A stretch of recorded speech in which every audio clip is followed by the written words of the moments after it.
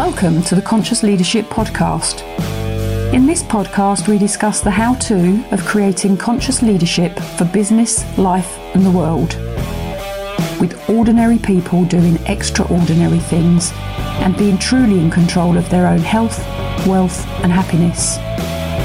Knowledge plus action with a plan creates magical results. Introducing your host, Julie Hogbin, author, international speaker, mentor, disruptor, and creator of conscious leadership, and property investor living in the UK. Hi, this is Julie Hogbin from the Conscious Leadership Podcast, and I have the joy of having Paul Bramley sitting in front of me, and we're in a soundproofed studio, everybody, with like egg boxes on the walls. And Paul is the owner, founder of the British Polygraph Testing Company. Website's Polygraph Testing, BritishPolygraphTesting.com. And I happened to meet Paul last week, actually, just coincidentally sitting beside him at an event we were at. Got talking and thought, considering the title of this podcast is Conscious Leadership and he's a polygraph tester, what a fabulous opportunity to do the first interview for Conscious Leadership. So, Paul, could you tell us about what you do, how you got into it, and what are the results that people can get from utilising you and what you do? Okay. So, obviously, I'm a polygraph examiner. That's a lie detector for most people. So, whenever people hear that, they kind of think Jeremy Kyle, as that's most commonly what most people are going to interact with polygraph for. How I got into it is quite an interesting story. Tell us, please tell us. My dad got my mum to have a polygraph exam. Now, this was not about fidelity. They was getting divorced. This was not about fidelity. This was about diamonds. So they'd been out for dinner and one of the clasps had broken on her ring and the stone had fell out.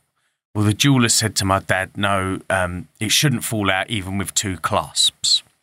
And then later on, they'd been out in Spain and she'd lost one of her other rings.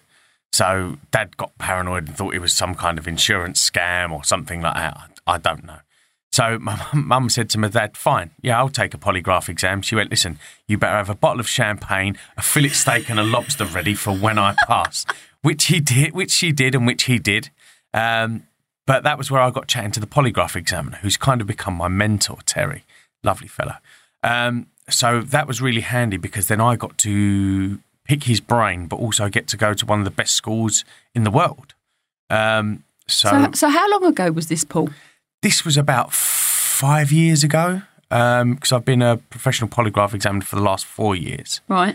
So, yeah, that was when all these kind of things happened. So I was quite lucky then because I went out to Florida and I went to study, and you study for a minimum of sort of 3 months. You have to do a minimum of 400 hours of testing. That also means you've got to be an examinee for the other people who are training for over 400 hours of testing. So, you kind of get to spend enough time on the hot seat as well. And then it was kind of, I got 100% in all of my exams except for 2. Got 97% on my final. So it's kind of like round peg, round hole. So I've always been quite geeky, quite sciencey. And I was one of those people where, don't forget, I'm sitting there with other people, a lot of like police force, things like that from the USA. And when we're doing stuff like with the doctors coming in saying on about his physiognomy, I was one of those people that always had their hand up, asking another question. Yeah, exactly that face. When everyone makes that weird groan going, oh, please, not another question. And that was me.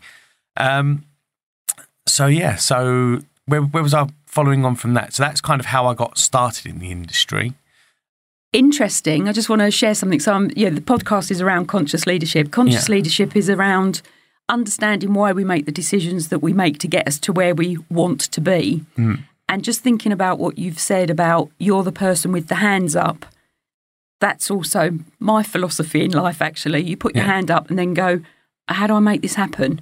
So you take the opportunity presented in front of you, which is actually why we're now sitting recording this interview, because we happen to sit beside each other. And I said to you, can I interview you for the podcast? Without even asking me what it was about, you said yes. Yeah.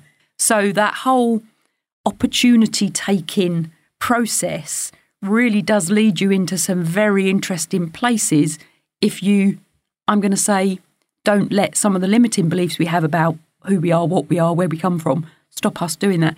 So very briefly, you've said you've always been a geeky type individual. What did you do before you got into Polygraph? I've done a fair few jobs. So the family business was we remould and retread truck tyres. Try saying that when you've had a few drinks. I've then gone on. I was a trader in the city. I was a chugger. For anyone who doesn't know the term, that's one of those charity muggers that stops you in the street and says, can I tell you a little bit about Save the Children or Christian Aid, things like that. And so I've worked in retail. So I've done a fair few different jobs in my time. So when was the story with your mum and dad and the diamonds and the polygraph test? Because I'm not sure how I would feel if my partner, I suppose your mum offered to take the polygraph test, didn't she? Well, Dad was sort of, he gets into things a little too much, probably the Jeremy Kyle show. And, this is the good thing with polygraph is it's a very quick solution. So how long does each test take? It takes about a couple of hours. It can go longer. It can be a little bit quicker. But, if something's like taking you about 26 minutes or half an hour, that's not a proper polygraph exam. Someone's probably cutting some massive corners. It has a set process. Funny enough, what you were saying about with regards to questioning is one of the things I tell, my kids and I tell all of my clients is there is only one stupid question in the world, and that is the unasked question. Because if you don't ask, you don't know. Yeah. And it's always good to encourage people, question everything. Yeah, I absolutely agree with that. One of the things I was thinking about last week, I was brought up believing if you ask, you don't get. Yeah. And of course, in reality, you have to ask because you have to let people know what you want. So there's a lot of mind flow processes that to consciously lead, to consciously do, to change what we need, we have to question internally and externally. So I'm really interested in the quality aspect of lie detector tests because I think it's fabulous and I'd really like to know about how you can use it. And I know you were saying about if it's sort of 30 minutes, you've just mentioned if it's 30 minutes, they're not doing it properly. It should be a couple of hours. Does that couple of hours include the test and the debrief, or is that the test? That includes the whole thing. So whenever a client comes into me, we're going to have, first of all, I've got to go through some admin, generally be trying to put someone at their ease. I had some clients come to me once, 3.5 hours their journey down to see me. Now, he'd given his partner the absolute third degree for that entire journey to the point she come out, she was shaking like a leaf. I don't need people shaking like a leaf. I mean, nerves aren't going to affect a polygraph exam, but I want people to be as comfortable and relaxed as possible just because it's better. Life is better when you're more comfortable, more relaxed. I've got a lot of information to impart to someone. So if they're, hardwired and they're just too, wound up, then they're not going to be taking that information in, which means, it's going to slow the process even more and things like that. So if you were really emotional about the thing that you were going to have the test on, or as you've said, so your partner, whatever it is, whoever it is that's making you do the test, because you can obviously be made to do them, but you're saying, it's your choice.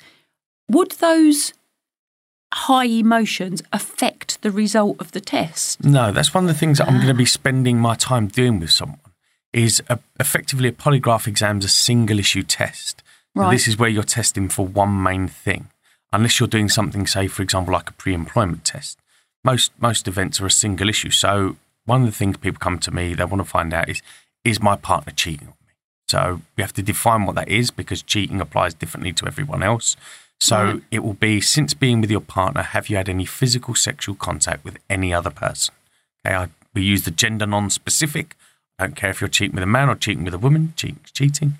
But we clearly define what physical sexual contact is. So that's touching someone's breast, buttocks or genitalia, either under or over clothing for the purposes of sexual arousal, sexual curiosity or sexual stimulation.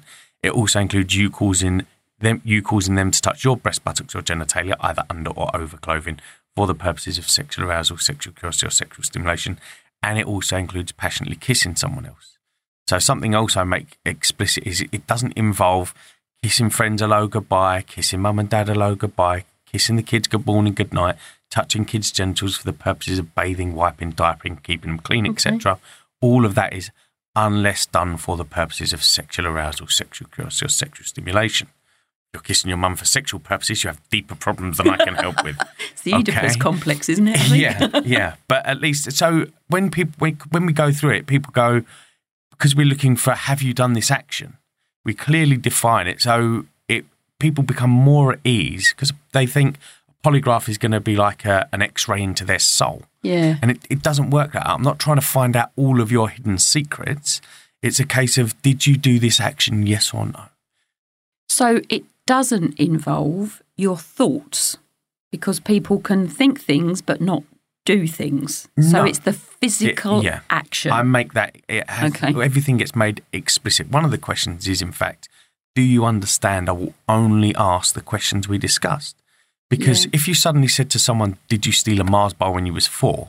Now, whether they have or whether they haven't, if you haven't gone through that question with them, they're going to go, well, I can't tell them whether someone's being honest or being deceptive. All I can tell is they were surprised by the question. So we do thoroughly go through absolutely everything. And when you go through stuff, that helps people put their mind at ease. Yeah. Also, it's kind of cathartic as well, because if someone has done something, listen, loads of people have done loads of things that their partner may know about, may not know about. But the idea then is that doesn't mean, well, I kissed someone once, I'm going to instantly fail the test. We'll then talk about that in the pre-test interview. And whatever they admit to, I make a note, it all goes down, it all goes in the report that I send out. But then I change the question to become besides what we discussed. So, for example, someone might say to me, I was in a club once, a guy tried kissing me, his lips did touch mine, but I pushed him straight off. Is that going to affect the test? Well, I make a note of it, and, you know, then it becomes besides what we discussed. Now, you can't hide behind a micro admission. If she's then gone off and slept with the guy, we haven't spoken about that, so you're still hiding stuff via omission. So that's the caveat there, so that we can help people. I had one client, you know, lots of sex addiction. You know, his wife knew that he'd cheated on her a lot. My right hand was very tired that day. But what she wanted to know is, has he told me everything that, now he's been found out, has he told me everything? Yes. And can we rebuild our relationship on a foundation of trust? Now, she's one of the very few people smart enough, she realises that a polygraph exam can be used as a compliance device. So he comes back to me every year so that, you know, because he's got an issue. So she said, he knows now, this helps him throughout the year, because any time he thinks he may be tempted, he knows he's going to be having another polygraph exam. This also helps her keep her peace of mind and her sanity. Yes. So that's really interesting. So you can have one done to clear the past and then move forward from the one and do them. I'm assuming, and I hate doing any assumptions, but I'm assuming you can have them done as frequently as you liked. You shouldn't really be doing them, you know, monthly or things like that. I mean, you know, give people sort of a decent chance. But yeah, you can. This one, at least, it helps him stay compliant, so he knows what's going to be happening, and it's, you know, that's a brilliant use for polygraph. And I suppose then the partner, male or female, whichever way round, then has the confidence to know that they can trust, because the partner's agreed to do the test the next year or 6 months or whatever it is. Yeah. Fabulous. So what can you actually use the test for? So there's, maybe a paranoia of a scam of a lost diamond. Yeah. Or the trust of a partner, whether they have or they haven't. Yeah. It all has to normally boil down to an actual action. So I deal with a lot of paranoid people. So I had someone tried to ask me the other day, said, I want you to test her for how someone looked at her. I went, whoa, I can't test someone else for how somebody else has looked at them as you're walking down the street. No. That doesn't mean they've done anything wrong. So it has to be an actual action. The things, one of the most common questions I get asked is, can you test him to see if he still loves me? Right, okay. That's define the word love. Feeling and an emotion, isn't it? Exactly. It's like trying to describe the colour blue to someone who's never seen before. Yeah. You can sort of try and describe love, but you have to use equally amorphous terms. Well, I can't do that on a polygraph exam. It has to be clear and defined so that anyone could read that question and go, I know exactly what that means. So if somebody defined love as a behaviour of buying them red roses weekly, you could polygraph for buying red roses weekly, but you couldn't polygraph for... No, I mean, I wouldn't run that kind of a test at all. It would be a case of, do you do that action? But then why would someone want to find out if they're buying them roses weekly? Well, you wouldn't. They'd just be, oh, I get a nice thing, So have you ever been able to define love to an action or a behaviour? Nope, I wouldn't try. No, Again, okay. you'd put every poet out of a job. It's, okay. It's beyond my remit to try and define love. So part of the, I'm again going to say there must be a pre-interview, pre-conversation. Yeah, of course. That you tell them whether you can or you can't test the thing that they want tested. Yeah. So the other one that people always ask for is, does he intend to stay with me? A polygraph isn't a magic 8 ball. No, we can't go, probability looks good. Not only that, we know that there's a few stages that someone could go through in a week to take a normal person and make them a murderer. Now, that can apply to anyone. So you can't, a polygraph can't say, well, these events could happen to someone, but they would still never do that action. So again, you can't predict the future with it. So what do you normally, what's your, I suppose, I don't know if there's a percentage split of what type of subjects you cover on a weekly basis? I mean, just talking about murder. Yeah. Do you get called into, I'm assuming, the police force to do polygraph tests? Well, the police they have their own examiners, and all of that's run by a guy called Professor Don Gruben up at Newcastle University. Right. So he's the kind of gatekeeper for that. So where I'm a private examiner, I've trained privately and I've gone into America. It wouldn't be worth my while to retrain with Professor Don Gruben to kind of get, the police work stuff. Right, okay. I do private individuals that want to find something out. And sometimes in a weird way, people find it easier because they know I don't have any affiliation with the police. Then, That being said, there's certain things obviously I won't be testing for. So one of the ones that I've been asked for is I want you to test this guy to see if he stole my cocaine. I'm not going to be doing that test because I'm not going to get involved in your illegal activity. Oh, dear. So, we do have to kind of vet stuff. The other thing that a lot of people do is they don't understand. With polygraph, again, it's a single issue test. So, what do you mean by a single issue test? Well, this is exactly what I was just going to define. Fabulous. So, this will be like we're looking for an action. So, let's stick with cheating. Since being with your partner, have you had any physical sexual contact with anybody else? Now, what someone else might ask, they might say, well, I think he's done something with Jennifer down the street.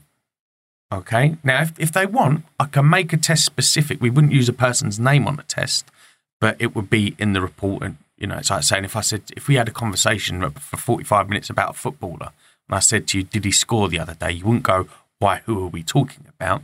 You just don't want people to respond to a name on the test. So I could do that test, but then the test becomes specific. Yeah. So as long as he hasn't done anything with Jennifer, he can pass that test. That means he could have been doing anything with anybody else. Amanda, Barry. Yeah, exactly. But as long as it wasn't that person, he can pass that test because you've made it kind of too specific. You've kind of closed the gate, into such a small thing. You've created a massive loophole for people. So what normally happens is people will have an event that causes them to be suspicious about something. And they want to kind of ask a question about the event, but the event is pointing to someone being unfaithful. Yeah. You don't need to ask questions about this event here and he said he was out with his friends and, or I found a girl's number on his phone. You're going to find out. Right. Let's not waste our arrows over there. We're going to focus on our main target, which is, since you guys have been together, has he had any physical sexual contact with anybody else? And again, I always use the the gender non-specific, because, you can be cheating with a man, cheating with a woman. You'd be surprised at a few faces that have dropped. No, any other women?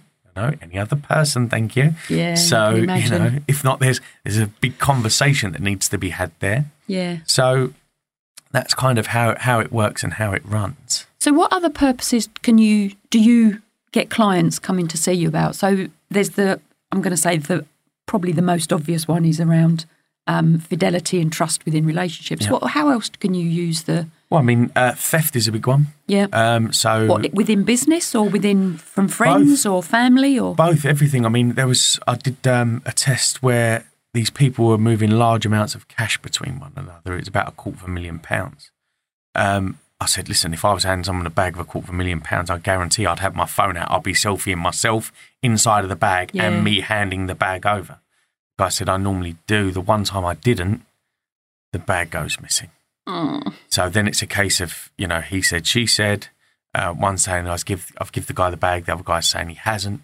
So we got to the bottom of that. Another one was a guy who had stolen some money off his friend's counter and denied that he was doing it, I think it's about £1,000. What's shop counter type thing? No, in his home, in his kitchen. Popped into his friend, he said, I had £1,000 sitting on the side. Wow. This guy's saying he didn't take it. He did, failed his polygraph exam.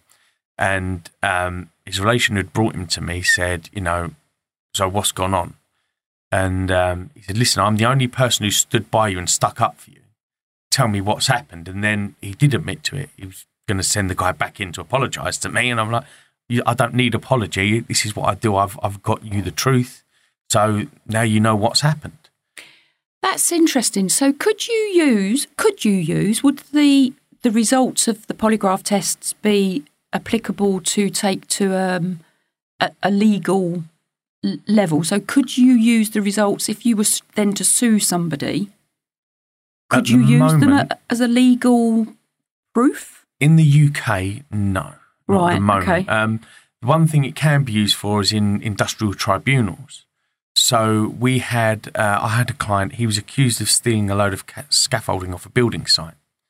And this, so his company was subcontracted by a larger company, and they said, we don't want this guy on our work site. The other company said, hold on, we believe in our staff. We want to get to the bottom of this first. So he come to me and he passed his polygraph. He hadn't been involved in stealing any of the scaffolding. And you kind of go, who would have a reason to point the finger at someone else? Yeah. But this guy, without them being able to properly investigate, it's kind of almost like, well, he was just going to be effectively a fall guy. Yeah, so, I mean, he'd have lost his job. That would have affected his future. He probably wouldn't have got another job because it would be hanging over his head. Exactly. That's fabulous. So I'm just thinking, because considering where we were yesterday, we were learning around, we were in a program talking about how to get the best out of your employees and out of your business. Thinking about that as a real recognition and support for a member of staff within an organisation that's been accused of stealing, at whatever level, as a good employer, we could use the polygraph test to support our member of staff and get the true result. Yeah. Well, I mean, again, everyone's, a polygraph isn't infallible. Yeah. A single issue test is about 96 to 98% accurate. Yeah. Which is pretty high. Am I going to get everything right? No, and that's just the nature of the testing. Yeah. But then people don't realise that even DNA isn't infallible. I didn't know that. Yeah, no, DNA. Well, if you've ever had a bone marrow transplant, you will be what's called a chimera, because your skin DNA is going to be different from your blood, because you've got somebody else's bone marrow effectively making your blood. Oh, okay. Yeah, of course. So that's, I'm quite happy to take a cheap swab. We found some blood on the scene. I'll be more than happy to take a cheap swab. Yes, because your cheek DNA is not the same as the blood that's coursing around your body. So there's all of these different things. And not only that, with the nature of any empirical scientific study, there is always going to be outliers. So you can't just say, well, we're just going to cherry pick this data from the middle. You have to account for it all, which is why when you look at a lot of drug companies and drugs and things like that, they'll say, for example, with antidepressants, one of those side effects can be suicidal thoughts. Yeah. The kind of very opposite of what you're actually supposed to be taking this drug for. Yeah. And these are kind of how people, they'll hear it as a side effect. It's not, it's an effect of the drug. It's just an unintended consequence of taking that drug that will happen to a certain amount of people. Yes. So, for example, there's a small portion of the population that's allergic to warfarin. Most people, it's a great medicine that will help them. If you're one of those people who's allergic to it, it's a poison, Yeah, it's quite lethal. Yeah. So, Okay.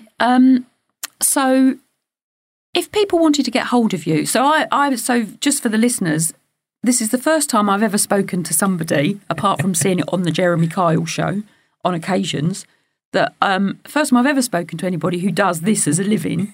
I'm absolutely fascinated by it, and I'm fascinated by it for the positive purposes that it can give to people when they're in a bit of a quandary, or don't know, or can't trust, or want to know the truth about something, both individually and for businesses.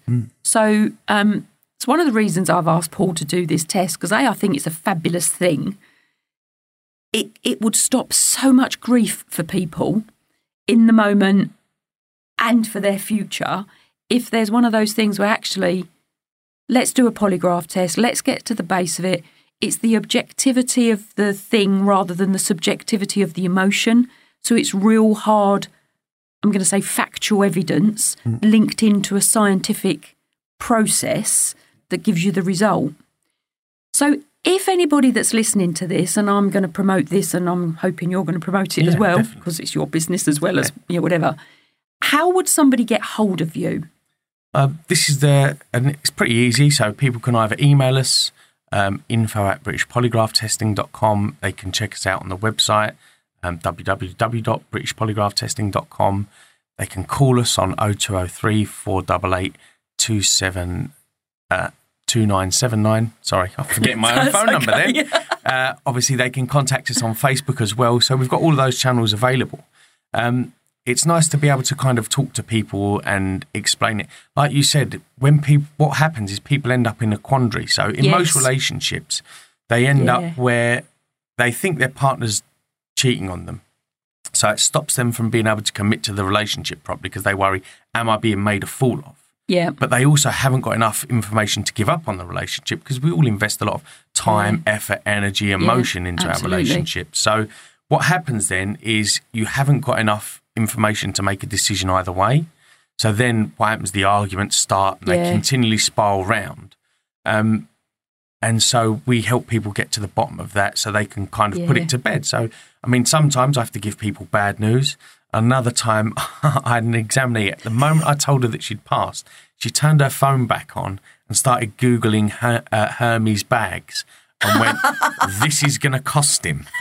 So sometimes you've got to eat some humble pie. I had another client and he was absolutely convinced that his partner was cheating on him. But he was quite a paranoid person anyway. He would say he'd lock the doors, lock the windows, they'd go to bed. He'd wake up in the morning and go, where was you last night? Wow. She's like, in bed asleep next to you. So for him, it was useful in that for his family have said, look, the reason why no one would believe him is because he's done the same behaviour in every single relationship he's been in. So now we can get him the help that he needs. Do people on the...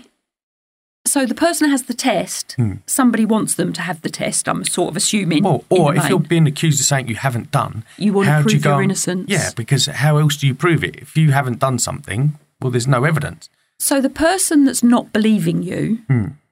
And again, I don't know whether you get involved in this or whether you give the result to the person who's had the test and then they talk to the other person.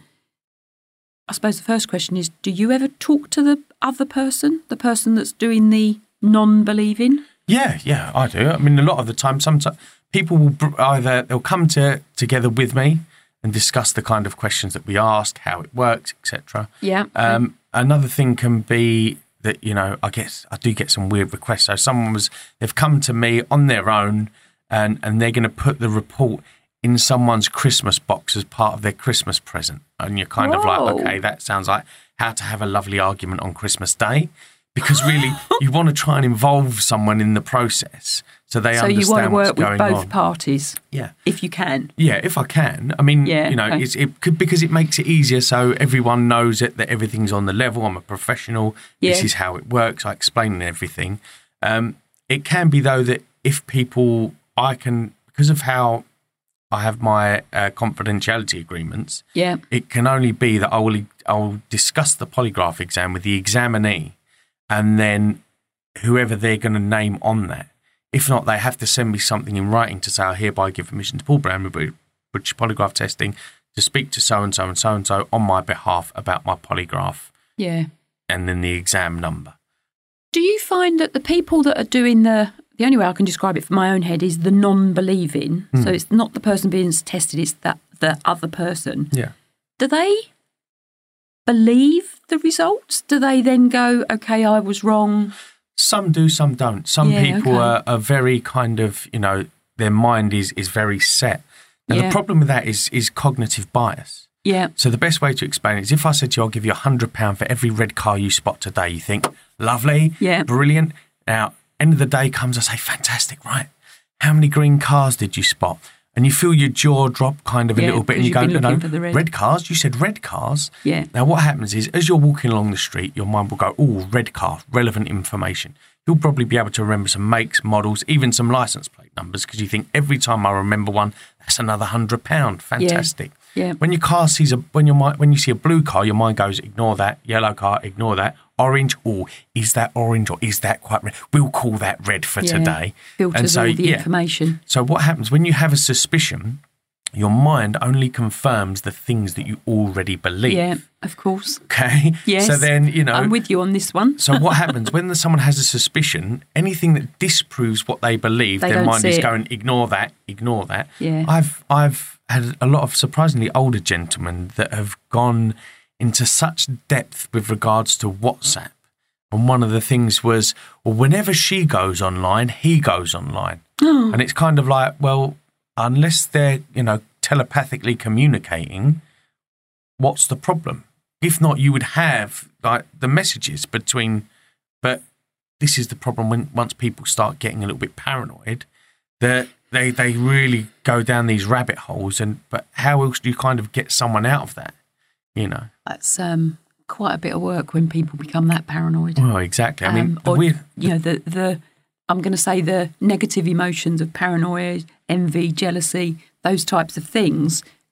I'm going to say, I suppose, if you've got an objective result that says no, they weren't doing that, that's not going to stop what's going on up in the mind unless they can objectively put all of that subjective stuff away. Yeah, I mean, it does help. It does help a lot of people. I mean, some people are going to be, they're just going to stick to their guns. I mean, it's weird. The two hardest things for people to say is, I'm sorry and I don't know. If you ask an astrophysicist a question about brain surgery, what you'll probably hear sometimes is, well, which is basically saying, I reckon. Yeah. Now, rather than saying, look, this is not my expertise, this is not my area of study, because you're still involved in a science, they're going to take a guess at it, but it's not the same as if you actually get a neurosurgeon's opinion and say, then this is their core niche of what they work on. This is their specialism. Now, this is interesting concept because I totally agree with you. We're all experts in our own field doing the thing we do. We know bits and pieces about other stuff. Yeah. Of course we do because we're alive, basically. Yeah. So, question to you, what makes you the expert in this field? Why should people come to you rather than potentially another polygraph tester? Well, I mean, you should always do your research on your polygraph examiner. It's absolutely paramount.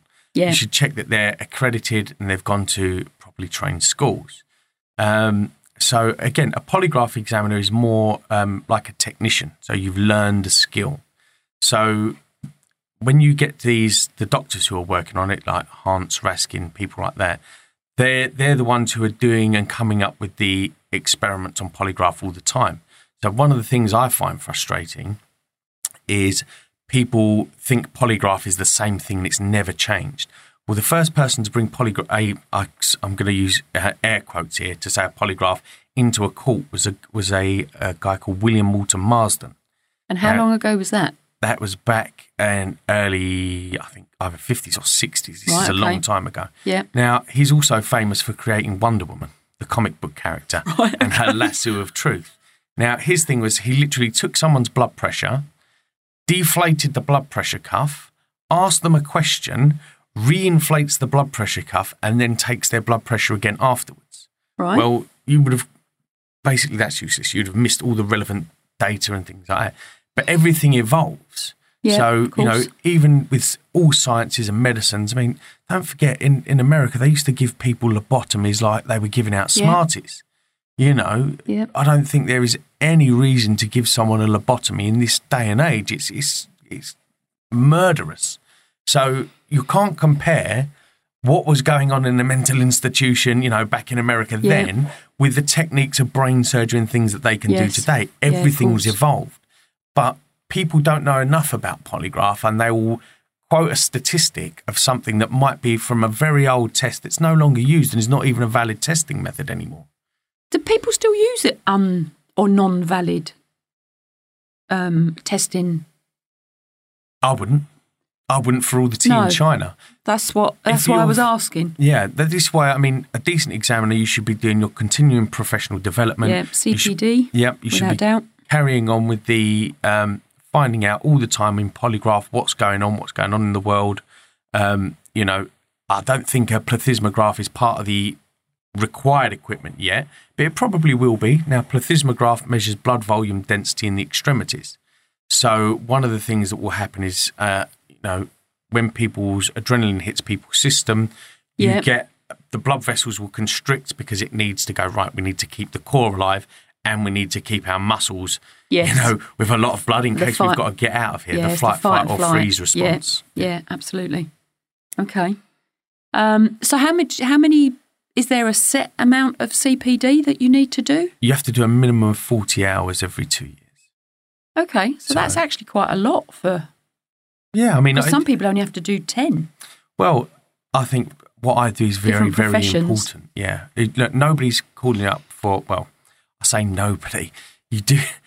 Most people, when they're coming for a polygraph, it's a serious issue. It's someone's freedom, someone's relationship, all of these things are on the line. And you have to take that very, very seriously.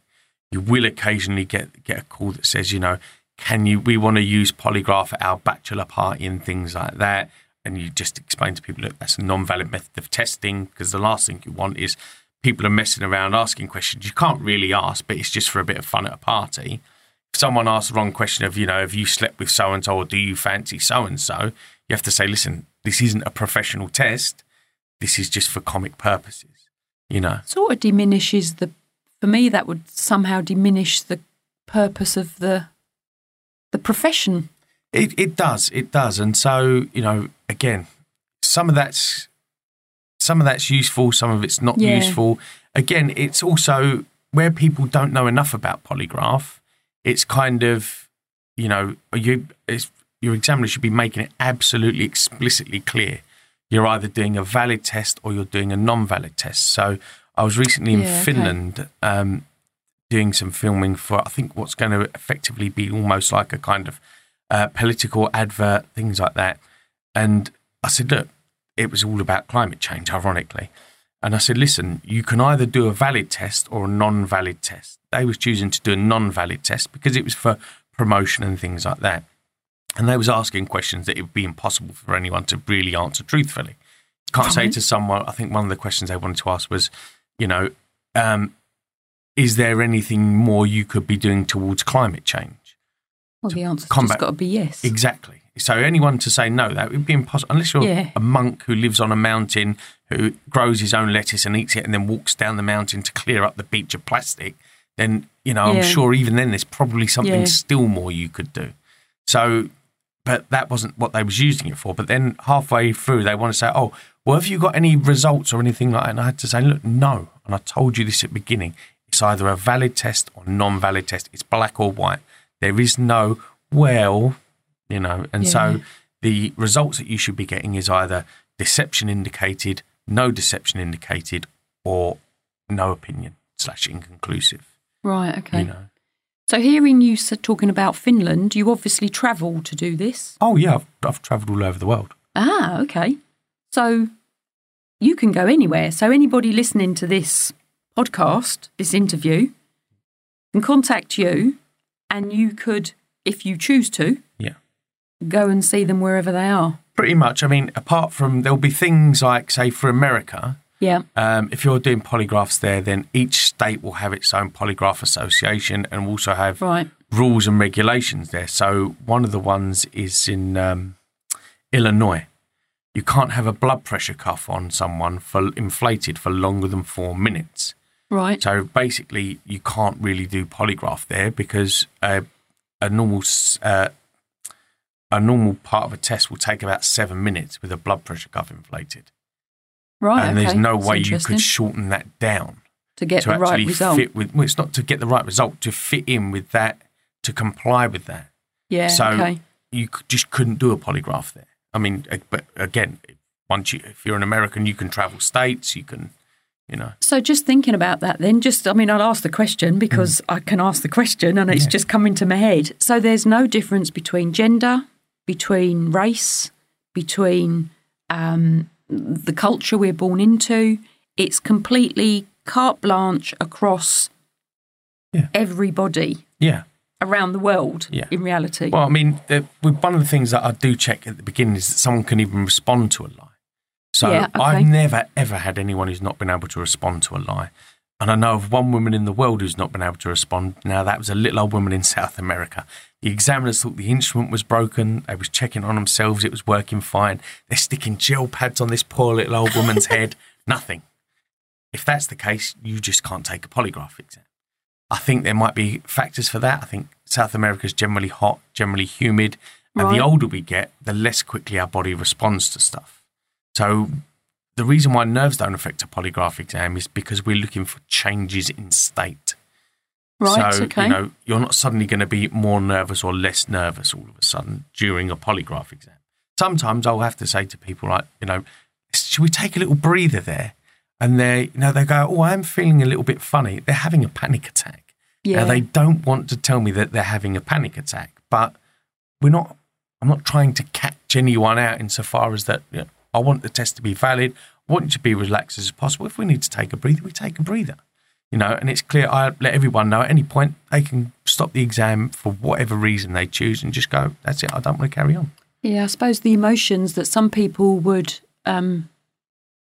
that would be evoked in some people could be quite high, depending on what they're being asked to respond to. Oh, yeah. Of course, we're all different in how we respond to requests for... Yeah, because I suppose taking a polygraph test means somewhere that somebody doesn't believe us about something. Yeah. So there's that whole content of emotional, you're not believing me and I'm telling you the truth. Well, exactly. And where does that take you? And then you put on cuffs and being asked questions by, I'm going to say a stranger. And what could that do to you? There's no cuffs involved. No, I meant, sorry. A blood pressure cuff. A blood pressure cuff, not handcuffs, cuffs. But I mean, again, what people know of polygraph, they'll see in TV shows and movies and things like that. Yeah. You know, I'm not shining a big light in someone's face. I'm trying to put people at their ease, if anything. You know, we don't, you know, the old ink pens, that's a very, very old polygraph instrument. Yeah. Can people, can they be wrong? So could people lie and, because you see it on the reality shows, or I've seen it on the reality shows, they say, that's not true. That can't be true. I didn't do it. Yeah. Can people, and I suppose this is a two-way process, can people lie and, I'm going to say, beat them? And then the other side of that for me is people truly, truly, truly believe that they didn't do the thing. So they've changed their own story. They've changed their own reality, which some people do. So even if they've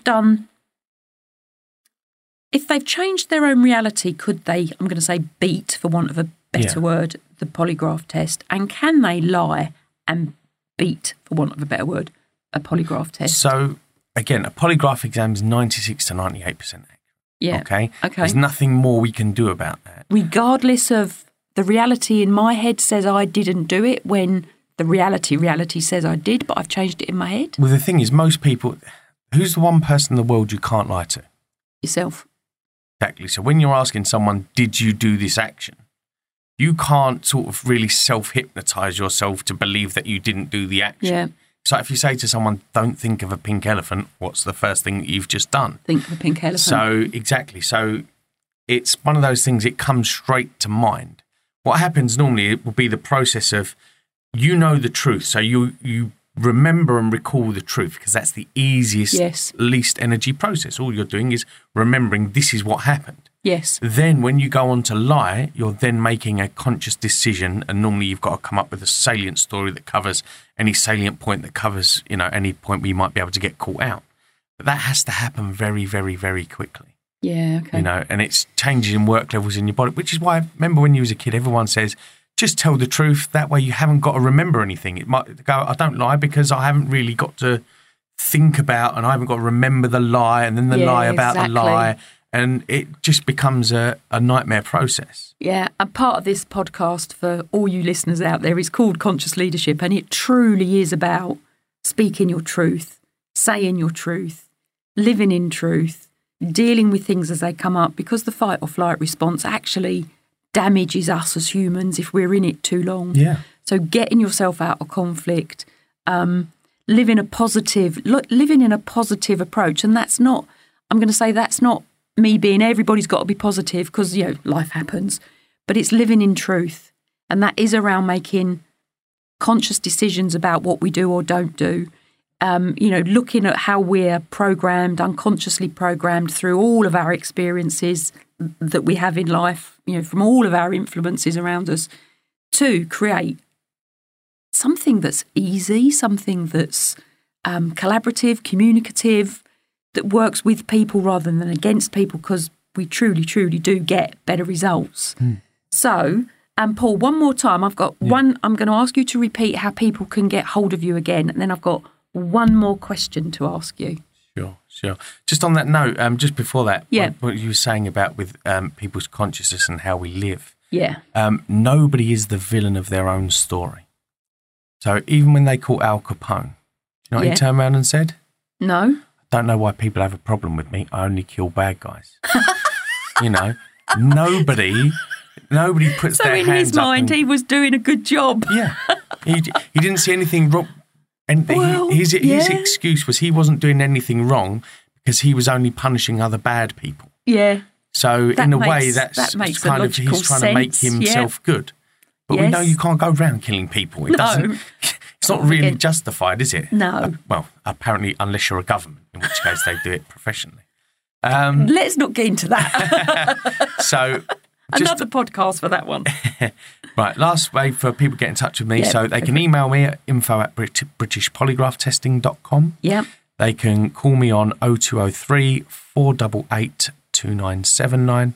Got it right that time. Yay. And you can also follow us on most social media. So it would be www.facebook.com/British Polygraph Testing. Yeah, okay. So my final question to you. Yeah.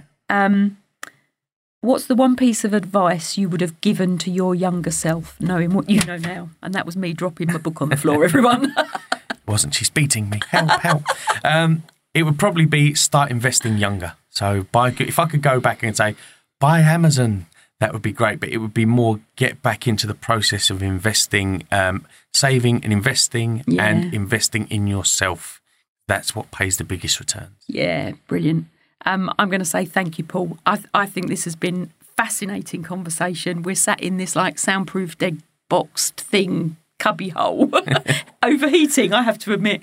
But thank you, Paul, because that's been fascinating. So, if anybody wants to get hold of Paul for anything, please follow those links. Comment on the podcast.